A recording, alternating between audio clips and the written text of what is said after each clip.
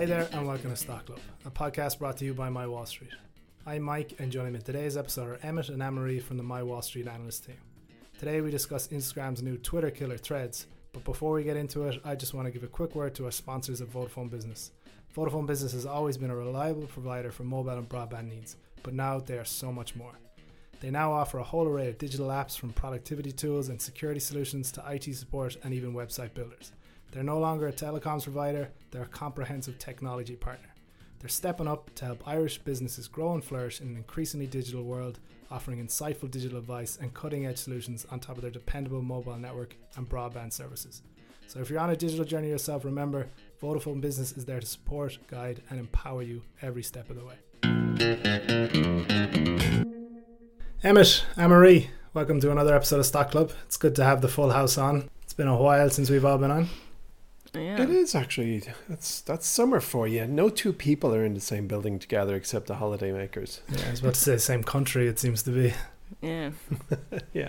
Look, not bad problems. Anne-Marie, you're a bit under the weather. We're saying this is your Michael Jordan flu game. Yeah.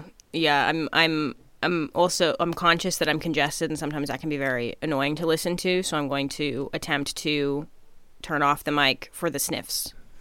Just to make this a more enjoyable experience for all of us.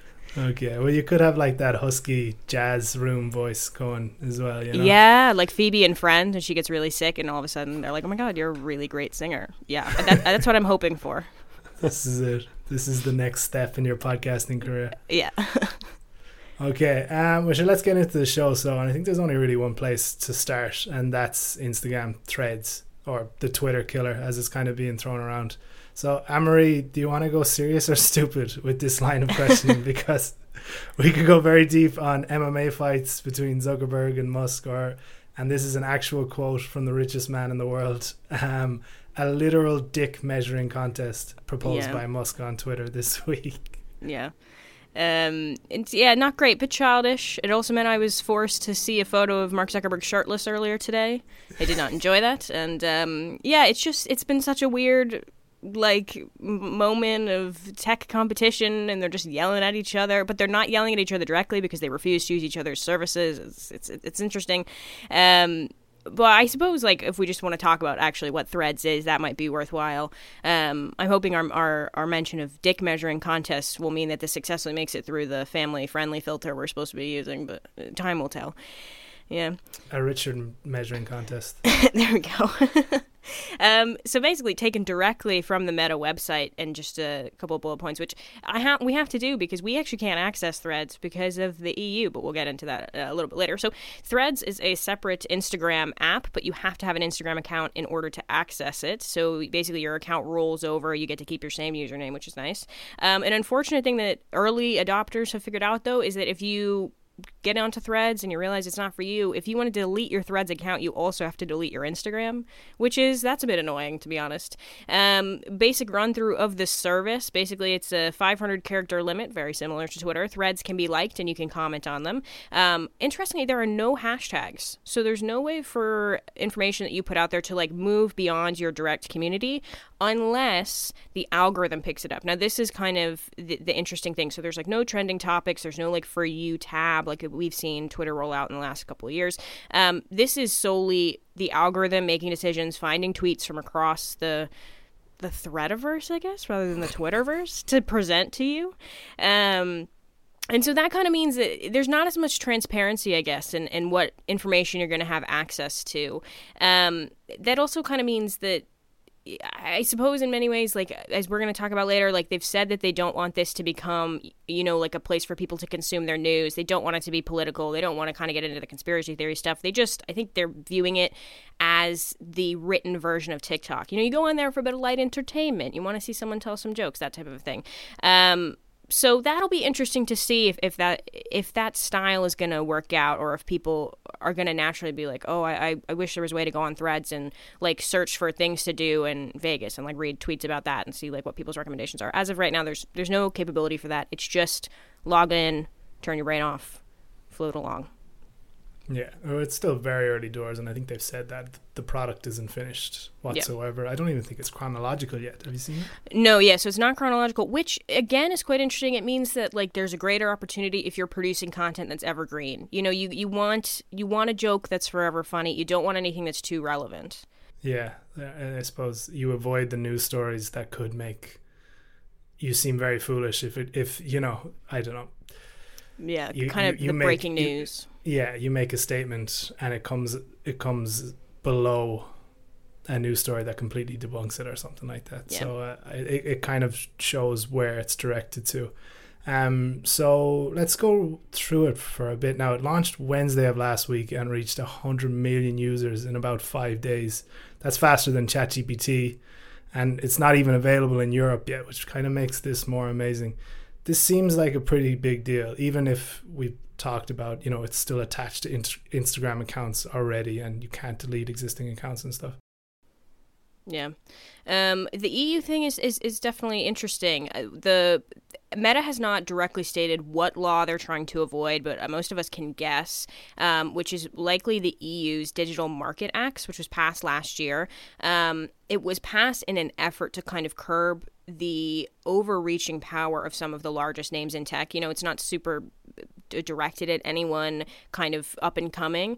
And the probably the detail within that law that is preventing them from launching it in Europe is that you have to silo data. So if you're Meta and you own Facebook, Instagram, and WhatsApp, you cannot allow the data from those services to move in between one another.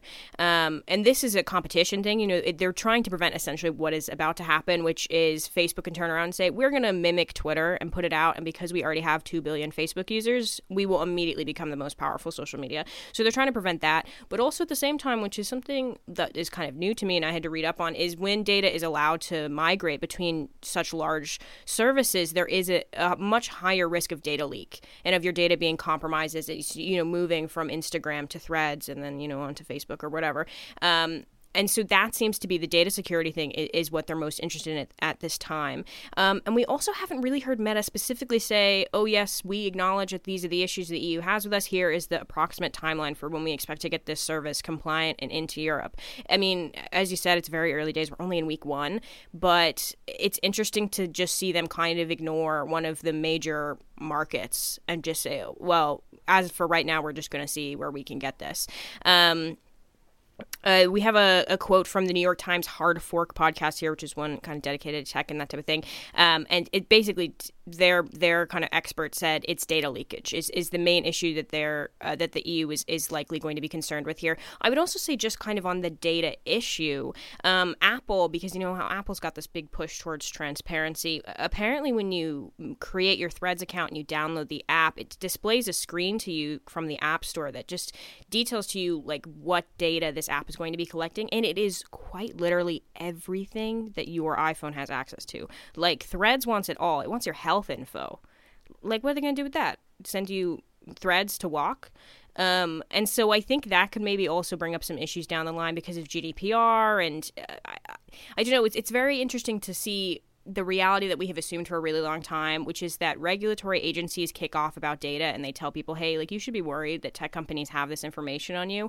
And then most regular people are like, whatever, except like the terms and conditions. So definitely some things to watch here. I'm interested to see where this goes with the EU because it will maybe then likely shape the product for the better for the rest of the world. But as of right now, it's just like the data Wild West out there. Just anything that's going, Meta's going to collect. And I assume that it's hoping to build some kind of ad product down the line. Yeah, I think we're going to get to that for sure. But I just want to touch on Zuckerberg and Facebook in general. So they basically made a business out of copying other social media companies in the past. I think the most obvious one is Snapchat and Instagram stories. Do you think Threads has the potential to legitimately provide a Twitter alternative here? I think it's all going to come down to the algorithm, which is actually also the big battle between Reels, which is Instagram's competitor to TikTok, and TikTok. You know, the beauty of TikTok, as I mentioned at the top, is you just log in and it goes. There's no, you don't, you know, if you don't want to, you don't have to follow anybody. That algorithm is going to figure you out and show you relevant content. And then if it's not relevant, it'll make adjustments. It'll test you out. You can always tell when it's trying to guess what new topics you might be into. And so I think that is going to be the big testing ground here is how good of an algorithm can they make for this. Additionally, like, the algorithm is going to be very important in terms of controlling fake news, creating an environment that's, you know, a bit more welcoming. I think that's maybe Twitter's big issue at the minute, is it's become quite a hostile environment. And I also think the main issue as well with using this, I guess, form of social media that's less about followers is you do have to create an environment in which creators are going to stay on the platform. You know, if you're trying to create a word-based entertainment platform, you need to lure some Twitter comedians to come on and be making posts 2 or 3 times a day, because if you don't have the millions and millions and millions of pieces of info to be cycling to people and testing them and seeing what they're interested in, it means that it doesn't work. You know, your cup must overfloweth in order to pull off this type of model. And from what I've seen from people's early days experiences on the platform, a lot of it was just like brands setting up their profiles and then establishing their fun Threads persona and how they're going to talk. And it meant that, like, I saw a screenshot of somebody's thread and it was just 5 branded Threads posts, one right after another, which just kind of shows it is still early days for establishing like how people are going to act on this platform, particularly as well because the only way that you get a little bit of control of the feed is by following people, and all of your Instagram followers have migrated over. And I mean, like, I set up my Instagram maybe in 2014, which means that there are numerous people that I do not need to hear their every passing thought. Like, it just is not interesting to me. And so we're definitely in the testing period at the minute to figure out, is this going to be Facebook statuses where it's like, Anne-Marie is brushing her teeth? Or is this going to be a place where people are actually putting out interesting information? We're going to have to wait and see. Yeah, for sure. It's definitely early doors. I was just thinking about the brands setting up their identities and stuff on Threads, and the fact that it's not on the EU means Ryanair can't just go out and throw awfully acerbic abuse to any customer, whoever writes into them, like they do on Twitter. I know. I'm sure their 20-year-old intern is throwing their phone at the wall trying to figure out how to get in there. Okay, so Instagram has said they won't add advertising to the platform until it's reached critical mass. I don't know what critical mass means if it's not 100 million people, but we're talking big numbers when it comes to Facebook. But ads are coming. I don't think this makes sense without ads. And you were talking about influencers, and like, people need to be there for a reason. That's how they're going to be there. So we've already reported that Twitter's ad revenue has been slashed in half more, I think. Could Threads become that alternative for advertisers, especially if it's steering away from the political discourse, which has pushed so many people off Twitter? Yeah, I think maybe the enthusiasm we've seen with the brands trying to jump on initially and just generate a bit of organic growth, and they're definitely also in the testing ground. They're seeing kind of if this is going to be TikTok, like, you know, like, I think often of Duolingo is really the champion of branding yourself and creating ads on TikTok that aren't really ads. I would say there are a few brands that are going to get away with that. You know, they're going to be seen as really likable or personable or funny, and people will follow them even though, you know, anything a brand creates is an ad in essence. It's also going to be interesting to see how targeted the ads are going to be. I know in the last couple quarters we've heard Meta discuss the fact that they have used AI to improve ad targeting, so they're not exactly back to where they were before the iOS updates and before Apple blocked the IDFA tracking. But as I mentioned at the top, like, they're collecting an awful lot of data in Threads, and so I'm wondering if that is going to give some tools back to advertisers that they have been missing in the last kind of 2 years. I think that'll be very key. And so far, in terms of what we have and what the advertising tools are going to look like, all they have stated is that Instagram's branded content features are going to roll over, and that stuff is all really set up that every ad works kind of hand in hand with an influencer. You know, it's a whole set of tools to allow you to generate content and then tag it as being sponsored and have it like look distinct in the feed. And so I think influencers is where we're going to go first. But as I said, that means we are going to either get a new generation of influencers or we're going to see a mass migration off from another medium. I think like Twitter would be quite interesting, particularly because Twitter has never really had an established influencer marketplace. I don't think it's ever really struck me as a place where influencers make a lot of money. I think that's always been Instagram. But I think the type of people who are likely to make engaging Instagram content are are unlikely to be the type of people to make interesting Threads content. So it might be kind of an open opportunity for, people who are good at puns or something like that. It's also, however, interesting to think if we go back to pre-Musk Twitter, we go back to when Jack Dorsey was there, early days, even when like Twitter was really a hot commodity in terms of the social media landscape. As anyone who ever invested in the company or considered investing in the company or how to look at anything, Twitter was never the best place to sell advertising. And I don't know, is it because Twitter didn't set up a good advertising structure that invited brands in, or was it just that the medium of microblogging, of a 500 character post, if that's not the best environment to be trying to sell people to? This is the thing that we're going to test right now. Was it Twitter's fault, or is it the medium's fault? And is it that, it's just very difficult to try and get an ad into 500 words that's in any way compelling? So, to answer your question, I think that Instagram and Meta is going to throw absolutely everything it can in terms of generating ads here. I think that they are working on new tools to make it as best as they can. But I am, in the back of my head, wondering, maybe this is just a fatal flaw of the medium. And maybe, it's too difficult to try and sell people in this environment. Yeah, I'd agree with you, but I think it's money better spent than 50 billion quid on the metaverse at the same time. So Oh yeah. I imagine there's a few investors pretty happy about the shift in perspective, I think. Yeah, probably. But that again sends me back to think about my biggest hindrance towards Meta, and the thing I've been criticizing them for like the last 3 years, is they are such a chaser. Like they just they wait for something to become relevant and then they go after it. And I really don't like that about them. Like, I don't like that they pivoted towards the metaverse, and then as soon as AI became the relevant thing, they pivot again, and they talked about AI all through their calls. And now they see this weakness in Twitter and they pivot again. And I just find it very frustrating because it's kind of hard to establish a long-term thesis because they're all over the place. And it also just makes me a bit nervous about like where management is, if they can I don't know, it just makes me think management isn't thinking in a long-term way and has kind of strayed away from relevancy. Yeah. The only pushback I'd have on you there is that when you get to that scale, it's a lot easier to go and copy someone. You don't have to be original. Yeah. Like, you look at what Microsoft Teams basically shut down and ate Slack for breakfast, even though it was by far a worse product. It's like once you have that critical mass, it kind of doesn't matter. And I think that's the same strategy we'll say here with Instagram. Yeah, I suppose then we're waiting to see if there's any kind of regulation thing. It'll be interesting to see, like, what if Threads just pops up next year, in the EU because of regulation? Because this is what they're trying to do. They're trying to slow down a massive company with 2 billion users from just turning around and say, we're going to have Twitter now. We're just going to set that up and launch that. Yeah, so, I don't know. It'll be a fun watch. What I just described doesn't sound great for antitrust law. Yeah.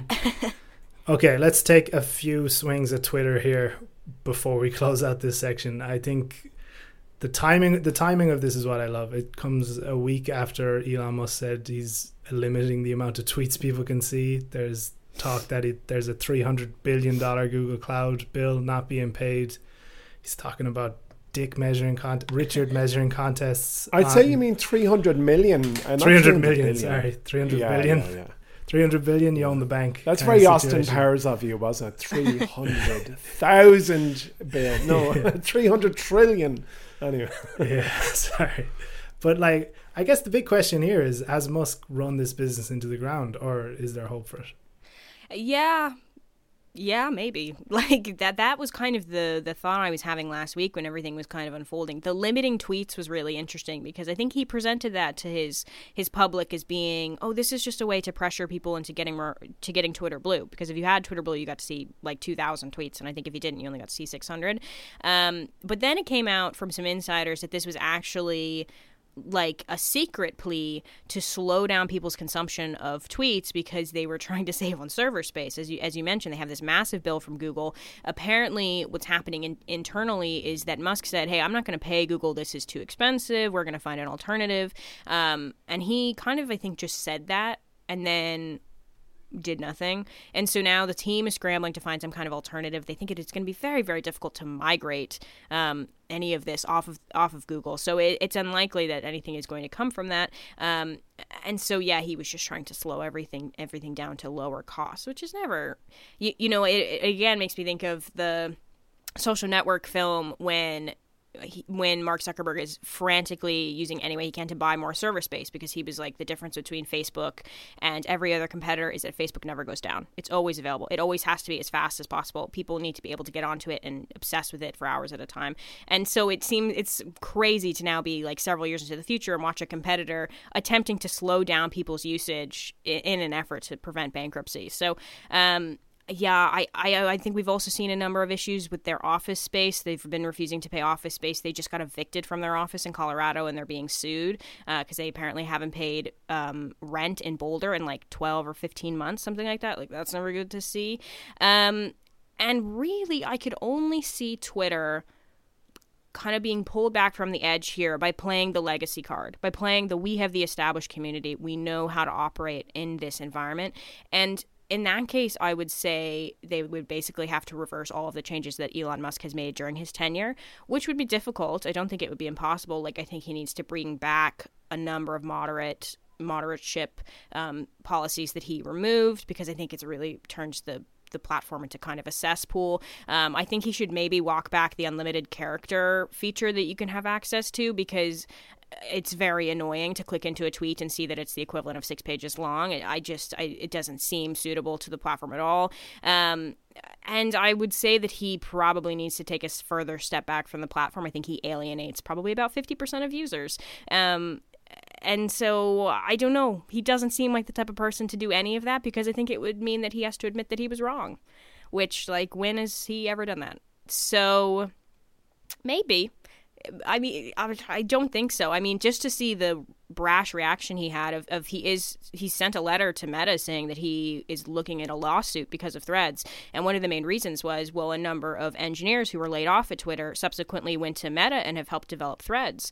And, like, I don't know, there's just something so insane to me about laying off a bunch of people and then being upset when they get another job. So yeah, I think he may have well killed his platform, or it's at least in terminal decline and will be dead in 2 years, I'd say. Yeah, I just want to call out one person here who seems to be the worst person at their job in the world, and it's the guy who was court ordered to monitor Elon's tweets by Tesla. Where is he? What is he doing? I think, was there not something on that recently where he... Oh, it was something like Elon had appealed it, and then there was some loophole he found where it was like, if it's not directly related to Tesla, it was okay. And I guess because Musk owns Twitter, so it's bad. No, it's all bad. I think when your CEO is talking about Richard measuring contests, it should be relevant to your company. Okay, we're going to move on from Threads and go to a different kind of thread, and that is Levi Strauss. So, Emmett, you kind of sent me a message earlier this week. You wanted to talk about this company, and I was excited because it's a business everybody knows, but it's not a stock that is common at all. So, it reported last week, and it's a company we've never discussed, so you said you go in and take a look. Tell me about Levi Strauss. I did, yeah, that's right. I just was trying to think of something that's fresh and original, and we circle around a certain group of businesses quite a lot, and even sectors and industries, but we rarely talk about. I don't think we've ever spoken about Levi's. I think we mentioned it when it IPO'd several years ago and had a quick chat about it, and we haven't discussed it since. And I just thought it'd be a nice one, considering, as you said, they reported recently. And as I usually do, Mike, I think it'd be nice to give a short history of the business because, again, as you said, I'm pretty sure every one of our listeners has been a customer of Levi's at some point or another, at least worn their apparel, whether they knew it or not. So it's a business we can all relate to at some level. Right, okay. Levi Strauss, that's the man, was a German-born American businessman who founded the company to manufacture mostly, as we all know, blue jeans. And his firm, Levi Strauss & Co., began in 1853 in San Francisco, California. So he was born... I didn't even know San Francisco was that old. Well, it was definitely there since 1849, wasn't it? Because the 49ers. 49ers. Yeah, but hold on. I presume the gold rush wasn't the birth of San Francisco, but it wasn't far off. I don't think. Anne-Marie? Yeah, I think it was a big spur of why people moved out. You also have to remember, like, California actually wasn't part of the United States until like the 1820s or 30s. Yeah, so, that was my thinking.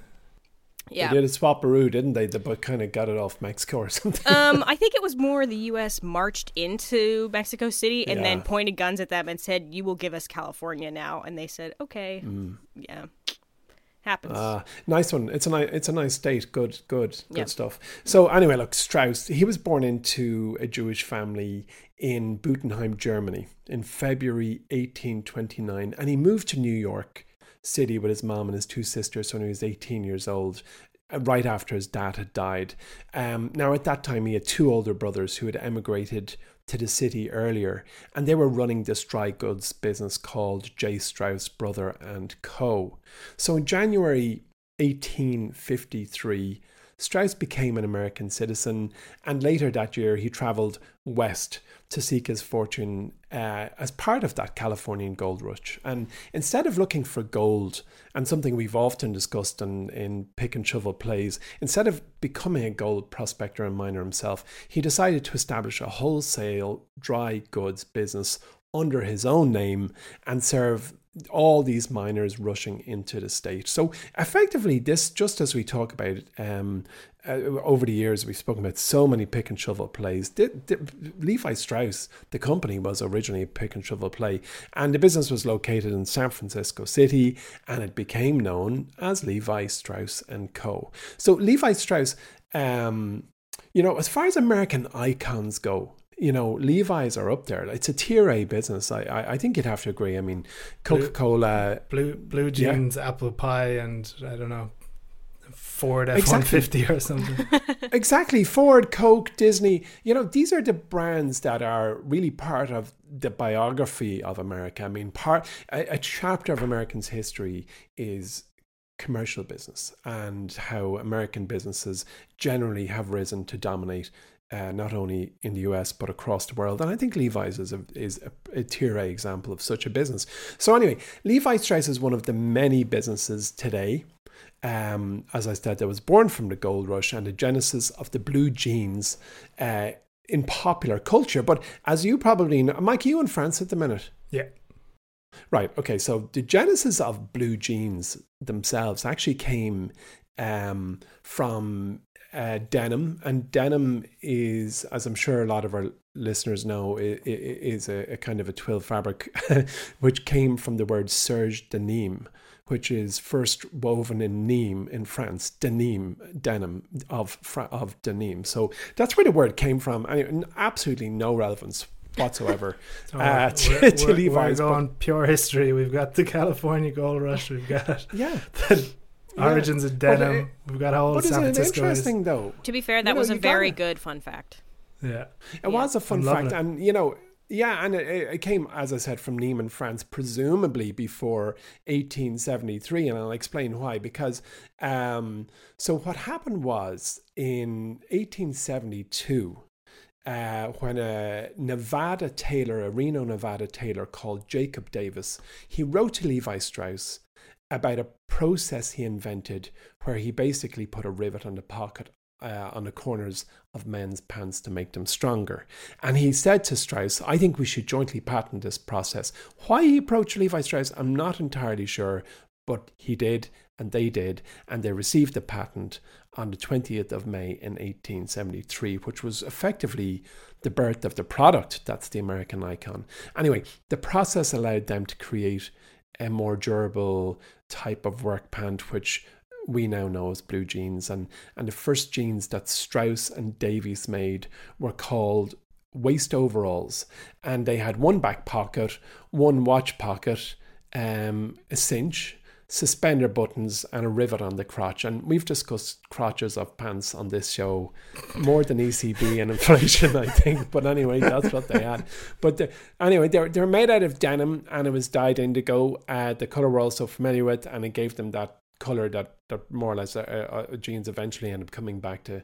So in 1886, a now iconic leather patch was added to the back of the Levi jeans, the one with the two horses going in opposite direction trying to pull apart a pair of jeans. And I guess it was trying to impute their strength and their durability and all the rest. So that little leather patch that sits on the back of Levi's has been around for 140 years or whatever. So over the years, Levi's jeans gained popularity, of course, firstly amongst workers and cowboys and ranchers, and then among young people during the mid 20th century. And the Levi Strauss Company, as we all know, continues to be one of the major players in the global apparel industry. And before I kind of shut up about ancient history, Levi Strauss himself remained active in the management of his business until his death in 1902. So he's not long gone.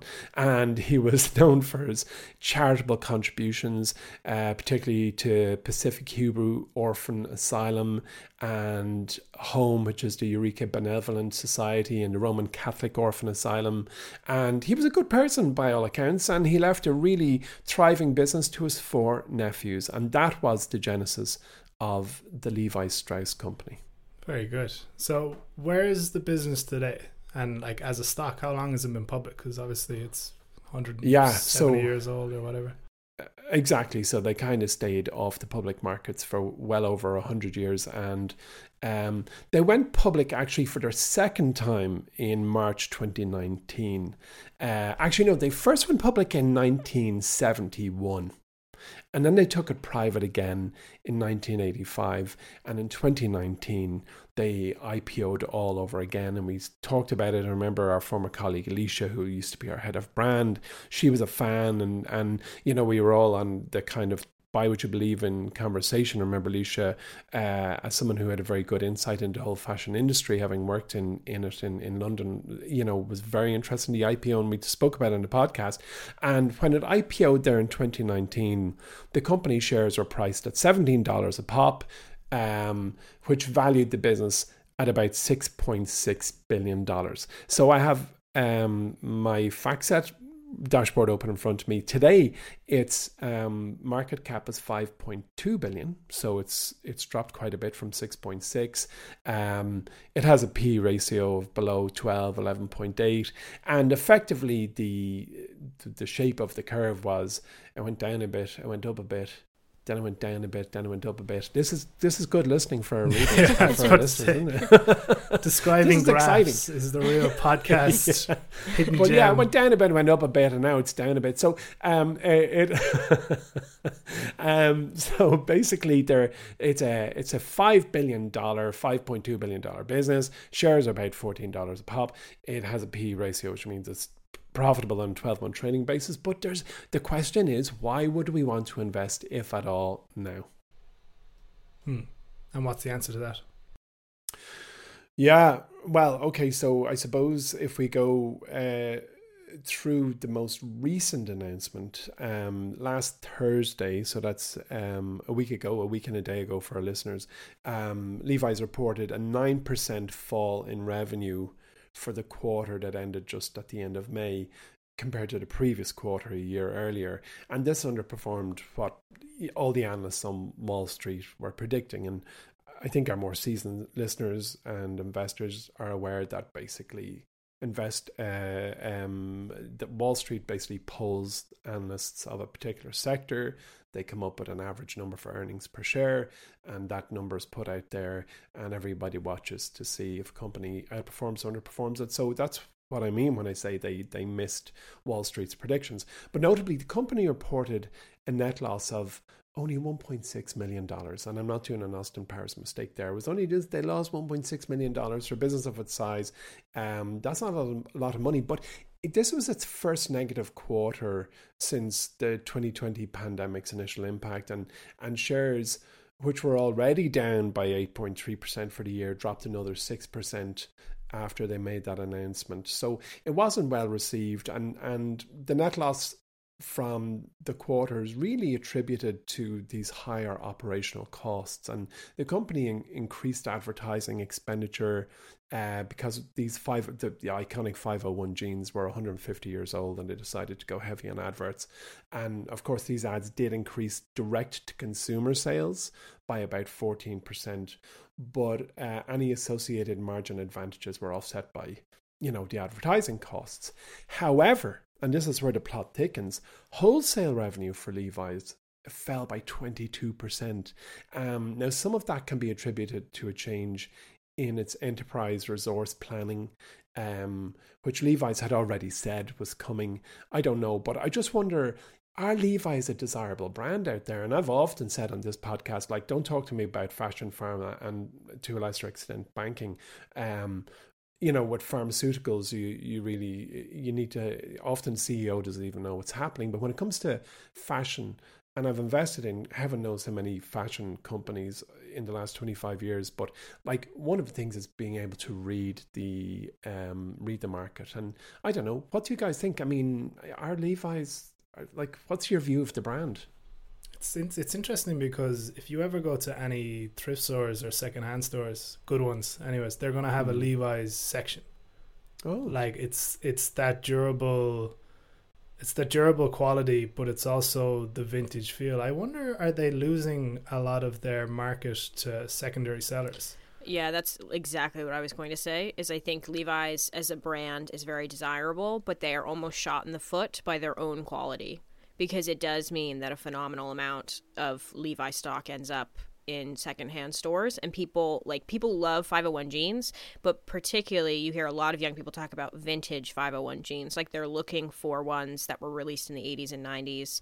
I know there's a huge push to find orange label Levi's, because if they have an orange label, it means they were manufactured in the United States, which I think Levi's moved manufacturing in the 90s to Taiwan.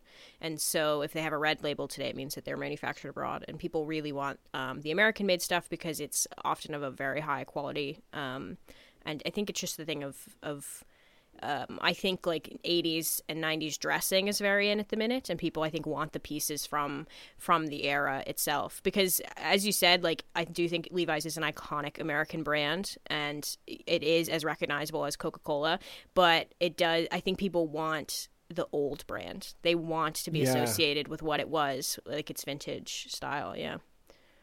If you could get slick marketing exec to come in and somehow capitalize on that, I think you could really turn around sales. If you could find old stock or rebuy it, or find some way where it's vintage but it's also coming from Levi's themselves and giving, because there's a huge demand there, but Levi's isn't the one to capture that value. Yeah, they have launched a secondhand section on their website. I know that. It's expensive, because that is the thing of like you're essentially then buying like you're buying it from someone who's had to source it, and it always then means that whatever vintage stuff you're buying is going to be way more expensive than if you put in the work and go to the thrift store. But I know that is something that they're looking into. But I remember 2 years ago I did an awful lot of research into the vintage clothing market and looked at a number of stocks that were specialized in that, and truly all of that, like, I could not find one that you'd be like, yeah, that's appealing, we should buy that, because it is so difficult to source merchandise. And it means that your costs can just get out of control so quickly, because there's just no stability or reliability in your ability to find items.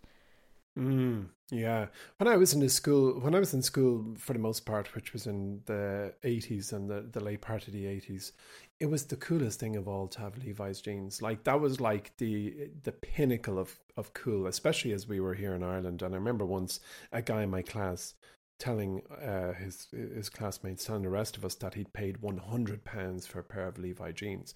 Now, Ireland in the 80s is not known for its prosperity, and my school wasn't a prosperous school. And I remember going home and telling my parents, and they were actually annoyed by me even telling them. And that's not because they were cranky souls. They weren't. They were anything but.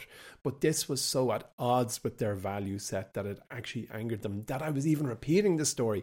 And this just made it even cooler for me. But I remember I lived in Maine in 1988, and I remember being brought to a Levi's, I don't know what you call these mega shops, mega stores. What do you call them? Just Anne-Marie, where it only sells one brand.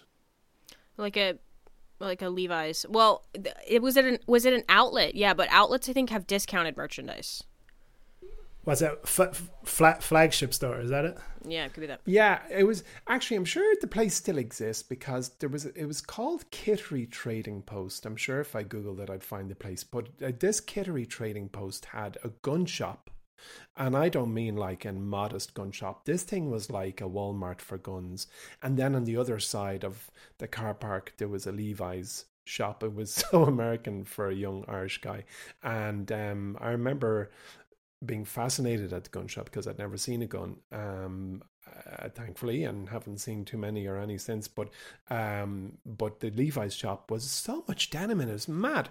Anyway, look, getting back to the moment, Levi's, they aim to make 55% of sales direct to consumer by 2027. Now, that figure at the minute is about 46%. So clearly they see a path to gaining more market share on direct consumer. But the losses from the last quarter suggest that concentrating on direct to consumer could really be a costly strategy, both in terms of, the expenses that they build through building the marketing, and then other distractions from their wholesale operations, which still at the moment forms the majority of their business. But what I found interesting was the CEO of Levi's, a guy called Chip Bergh, said that the price difference between Levi's value tier products, which are sold through wholesale channels, and competitors' offerings had become too wide, which wasn't appealing to lower to middle income customers who are, feeling the impact of higher inflation and slowing economy and all the usual stuff.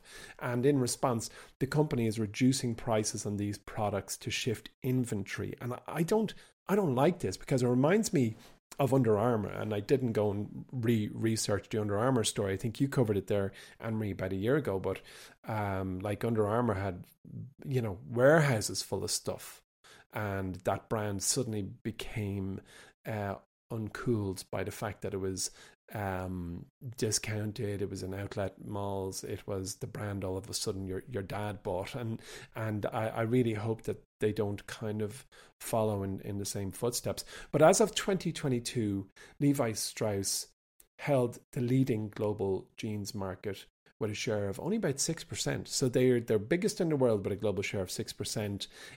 The owner of Lee and Wrangler, which is a brand called company called Contour Brands, isn't that far behind. They've got a 4% global market share.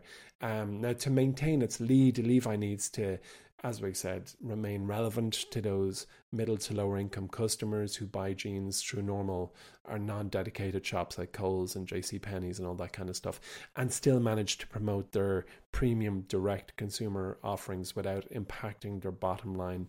And I think what we're looking at now, when I gave that fascinating description of their share price graph, that's for those taking notes, I said it went down a bit and up a bit and down a bit. Now that last down a bit, that is really reflecting what I think is a lot of the negativity. And really, can it get back to its IPO valuation? That's the first step, I guess. If you were sitting in Levi's HQ, you'd be like, this is kind of rough now. A few years ago, we were bigger than we are now. They really need to show shareholders that they can expand this direct consumer business without hurting their wholesale business, without spending a whole ton of cash in remaining relevant or in the line of sight of the average jeans buyer. So I just thought it was an interesting story, because it really is an old story that brings us right up now to discounted malls. Yeah. Did you hear about the Levi's in the mine? Sorry, Mike, to cut you off. Is this a joke? No. Did I tell you the one about... Okay, go on. No, last year there was a guy, and I think it's New Mexico he lives in, and he bought an old mining town. Like, no one lived there anymore. He just bought up all of the land and all of the very old 19th century properties. And there was a number of old gold mines there, and he goes down into the gold mines to look for, like, archaeological finds. So he finds a lot of, like, old candles and things like that. And he pulled out a pair of Levi jeans from the 1880s. A full pair was just down in the mine. And they went to auction. They sold for like $85,000. No way. Wow. Yeah. That's great. Amazing. Well, you know what? That, as we said, that's part of America's history, and that's a really cool find. Yeah, down to mine. So, yeah, no, it looks like an interesting value play if you kind of believe in the turnaround there, because I think the brand power almost puts a floor in, if that makes sense. True. Well, it's profitable, but I wouldn't touch it. That's just my bottom line. I wouldn't go near it. It's too competitive. Like, I mean, we'll get a new brand in jeans will emerge. Like, I remember a couple of years ago, the hottest brand for females, as far as I could see, was like 7 for All Mankind. And a couple of years before that, I'd bought shares in a company called True Religion, which had an edge on design. And I think it went kaput or was bought out. So, like, I just don't, maybe it's just my age and where I live, but I don't know if anyone cares about the brand of jeans anymore. Do they just look and feel good? Yeah, I also think women's jeans, that market is really segmented. There are so many companies that make jeans, yeah. Yeah, that's right. A couple of years ago, a good few years ago, I was in New York and I went to the Levi's flagship store. And sorry, I know I don't want to over-egg the story here. I'll shut up now after this. And you could customize them. And part of the customization process, where you could throw bleach at them and all this stuff, was they pin them out on all these kind of like stay wires really tight, and you could get a shotgun and shoot them, and it was riveted, so you could only point it at you. So you had your own unique kind of bullet holes or whatever spray holes and I just thought, wow, this is the ultimate in customization. It's like a piece of art, and of course they cost a fortune. Okay, let's move on from that one. Actually, do you want to hear a terrible joke before we move on? Yeah. Okay, what does a shark in jeans, what noise does it make? Denim. Denim. Oh God. Denim, oh, denim, Mike, denim, please, denim, denim, please denim. airbrush that out. Okay, on that bit of comedic genius, we're just going to promote our email service, Charging and Fearless. So we're delivering to you with Charging and Fearless one of the most unique products on the market, and it's completely free. No one else is covering the markets we've covered with Charging and Fearless, where we deliver to you a new weekly stock pitch that could be from Amsterdam, Tokyo, Paris, or somewhere in between. So that is a completely free stock pitch every week. You'll have it read in 30 seconds flat, and we can almost guarantee most of these companies are going to be brand new to you, which is where you get an edge. So sign up in the show notes for this episode. Okay, let's run through Big Deal or No Deal. Anne-Marie, this is from a Wall Street Journal investigative report that found that about 80% of Google's video ad placements on third-party sites violated promise standards. Big deal or no big deal? Big deal, but I would like to watch it just to see what Google does. I went and had a look at this. The study was conducted by an outside company called Analytics, and they went and polled, I think, 1,800 placements. And this is for an external service that Google runs, where it's the Google Video Partners site, where essentially like you produce an ad and video, and then when you're like on like a newspaper website and a video starts playing out of nowhere and it's so loud and you can't figure out how to turn it off, that's this service. And basically the Analytics was able to show that 80% of the videos are being placed on websites that wouldn't normally pass Google standards. They're inappropriate for some reason, or an advertiser maybe wouldn't want their content associated with something on there. But Google has responded and said that we would actually love to see the study and we want to see where you saw these and that sort of thing. So that is kind of where I'm interested to see what their response is and to see, if they have a way to disprove this, or, if it is true, if they have some reasoning. But this has caused, we have heard stirs from a few companies saying, oh, we would like our money back. We don't trust Google to do our advertising. But I haven't seen that be, a huge wave of businesses yet. But the main takeaway I had from it, it's a huge reminder that like you have to place so much blind trust in your advertising platform, because you don't know where the stuff is going to end up.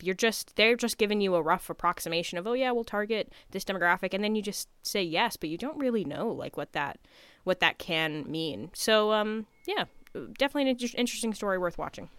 Yeah, I read the story and I was kind of not shocked, but it just really exposed how murky this programmatic advertising is. I think they said a stat like 23% of programmatic ad dollars is wasted, but no one knows which 23%.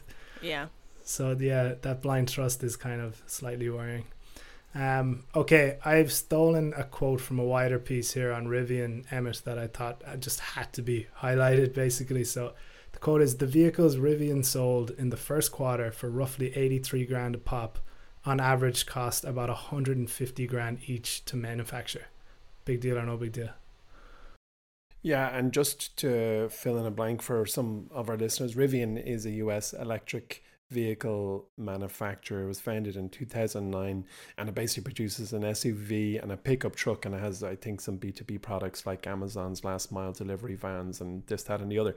And if you watched Long Way Up on Apple TV with Ewan McGregor and Charlie Boorman, you would have seen their first vehicles take on Patagonia with the intrepid protagonists, as it were. The passionate Patagonian protagonists. No, the personable, passionate Patagonian protagonists. Keep going. We'll just pick the best one. Anyway, earlier this week, the Wall Street Journal published a piece, and the headline was, Rivian rally makes no sense unless it raises cash. And that's the sum total of all the parts of the story of Rivian summated in just one headline. Almost 2 weeks ago, they reported a better than expected production and delivery numbers for the second quarter, and then they reiterated their guidance for the full year, and everyone got excited. And the Wall Street Journal, in that piece I mentioned, said that the bigger question now is just how many customers want their very expensive EVs, because it says on their website that vehicles are available in 2 weeks or less, which really points out a very short order book. That's not reassuringly slow. Like, here's my deposit, okay, see you next Friday. The reason why Rivian hasn't faced much competition in the EV truck market so far is that cost-effective electric pickups are very hard to engineer, and they require tons of expensive batteries. And as you said, they sold for $83,000 and cost $150K a pop to make, and that's not nice. So it's not negligible, and I think it is a big deal and not a good one. So I think it is a big deal. What about yourself? Would you? Well, I think the stock nearly doubled in the space of 5 days there last week. So yeah, that's right. I wasn't rushing out of my door to buy it anyways. I'm not going near that anytime soon. I'd rush out to buy a truck, one of their trucks. I think that they are fine looking yokes. Yeah, they're much nicer than the Cybertruck. And apparently you're getting a deal because it's worth 150 grand and you're getting it for 83. Strip it down and sell the battery to Lucid or something. There's an arbitrage here somewhere. Okay, let's finish up with an elevator pitch. This is a very interesting company this week. So, Anne-Marie, tell us about M&A Research Institute. Yeah, this is actually a really cool company that came up on some of my financial screeners, but then I paused on it because it's a little bit small, and I tend not to go for anything too risky. And then, like 2 weeks later, I saw a TikTok about it, which I know TikTok is not exactly where you should be doing all your financial research, but then that kind of drew me in, and the TikTok in question was actually made by Forbes, because the guy who's the CEO of this company is now Japan's youngest billionaire, and so they were talking about his process to create this business, and it's a really wonderful story, which is in 2015, a Japanese entrepreneur called Shusaki Sagami, he owned a fashion company at the time called Alpaca, and it was going through the process of being acquired. And it meant that he had to sit around for over a year while the whole acquisition kind of went through, and they negotiated things and signed off contracts and all this stuff. And he was going, Jesus, this is very inefficient. And then at the same time, his grandfather, who had owned a shop for almost the entirety of his life, and it was a successful little business, he was really upset because he was going to have to close it down because he couldn't find someone to take it off his hands, basically because he wanted to retire. And that opened Sagami's eyes, and he was like, there could be a problem here that I could make a solution for. So he set up M&A Research Institute, which is dedicated to finding ways to accelerate the acquisition process through AI. So that basically means that these businesses on average now get bought and sold in 6 months, which is a significant improvement. That's like twice as fast. And then he also wanted his business to be focused on small to medium-sized profitable enterprises in Japan, there are so many of them. 99% of companies in Japan are small or medium-sized enterprises. And because of the socioeconomic nature of Japan, as we've discussed for decades, they have a shrinking population. They have a lot of retirees and not very many young people. It means it's very difficult for these retirees to find someone to take over their businesses, even though they're doing really well. And this company has had like great success. It's very, very popular. This year they closed out 508 deals, which is up 100% from last year. And they are incredibly profitable. They have a 59% operating margin because all they're doing is handling, the handover of this business from one company to another. And then the middleman. Yeah. And then something came out in the Forbes interview, which I thought was really interesting, was they have been so warmly welcomed by the retirees of Japan, and people have been so impressed dealing with them that it actually means that these older Japanese people then come back to M&A and they say, hey, I got my check for my buyout, but I don't know what to do with it. And so now they're doing research into, they're considering starting like a managed brokerage fund. So then these retirees have somewhere to kind of place their money so it can grow a bit. So then if they want to pass it down, it, you know, will have earned a bit of interest. I thought so it's you were kind going to of say that they buy shares in M&A Research Institute. No. It's like the ultimate virtuous cycle. Yeah, no, it's. I think it's just kind of set up a kind of slow moving fund for them to have, you know, because I suppose, yeah, if you get a massive check, you're already retired, you've paid for your house, you would kind of be like, what am I supposed to do with all this cash? I don't want to just kind of have it sitting around. So it's kind of a brilliant business, because I often find that when we're looking for companies to invest in, we're looking for a company that like could go international and grow for decades. And, you know, you want this kind of one size fits all company. And it was really nice to kind of find a business that has found a niche within a certain country for a cultural reason and has just noticed, hey, like no one is addressing this, no one is helping out these people, I'm going to start this business, and it's being very successful. It actually reminds me a lot of Coupang, which is like the Korean version of Amazon, which has basically no international ambitions. They're just like, we are going to work in Korea and do an absolutely incredible job and become the only player in the game and make a bunch of money. And so that's kind of what M&A Research reminds me of. That being said, it is a pretty small business, and it's like moving like crazy, and its valuation is insane. Its market cap right now is just sitting at 1.44 billion USD. And it only made last year 27 million in revenue, which means it's trading at like a huge 57 price to sales and 167 price to earnings, which that is sky high. But it is because it's kind of caught some international attention now. I think the stock is up well over 350% since it IPO'd last year. On top of that, you know, there's kind of a general interest in Japanese stocks, so I think it's kind of been caught up in that wave. But it's kind of one I want to keep an eye on. If its valuation were to come down, it's such a cool little business, and I was very impressed with their CEO, and it's like over 70% insider ownership. He's not going anywhere. So, yeah, it was a cool company. It's a story business. Yeah, and I know it's very early doors, but growing revenue at 200% year over year always kind of helps. Yeah, so hopefully it earns its valuation in the next couple of years, and then we can give it a second look. That's good. So M&A Research Institute, is that the name of it? Yeah. Yeah, and it's trading in Tokyo. It does not have an ADR, so if you want to buy it, you have to buy it in Tokyo. Which the unfortunate part of that is in Japan you have to buy at least 100 shares. So that might be annoying for you if you only wanted to pick up a small amount. And its ticker symbol there is 9552. We need to set up a like Interactive Brokers sponsorship deal here or something where we push everyone to international stocks. Okay, I like that business. Very interesting. So before we finish up, I just want to do a quick word here from our friends at Vodafone Business. Vodafone Business has always been a reliable provider for mobile and broadband needs, but they are now so much more. Did you know they now offer a whole array of digital apps, from productivity tools and security solutions to IT support and even website builders? They're no longer a telecoms provider, they're a comprehensive technology partner. They're really stepping up to help businesses grow and flourish in an increasingly digital world, offering insightful digital advice and cutting-edge solutions on top of their dependable mobile network and broadband services. So if you're on a digital journey yourself, remember Vodafone Business is there to support, guide and empower you every step of the way. Oh, I always need to take a breath after that. Emmett, Anne-Marie, thank you very much for joining me on today's show, and thanks everyone for listening. Remember, if you have any questions you'd like answered or elevator pitches you'd like us to tackle, make sure to get in touch. You can find us on Twitter, that's at MyWallStreetHQ, on TikTok at MyWallStreet, or simply just email us at pod@mywallstreet.com. If you're enjoying the show, make sure to tell your friends about us, leave a review on whatever podcast platform you listen to us on. Thanks for joining us today, and we will talk to you next week.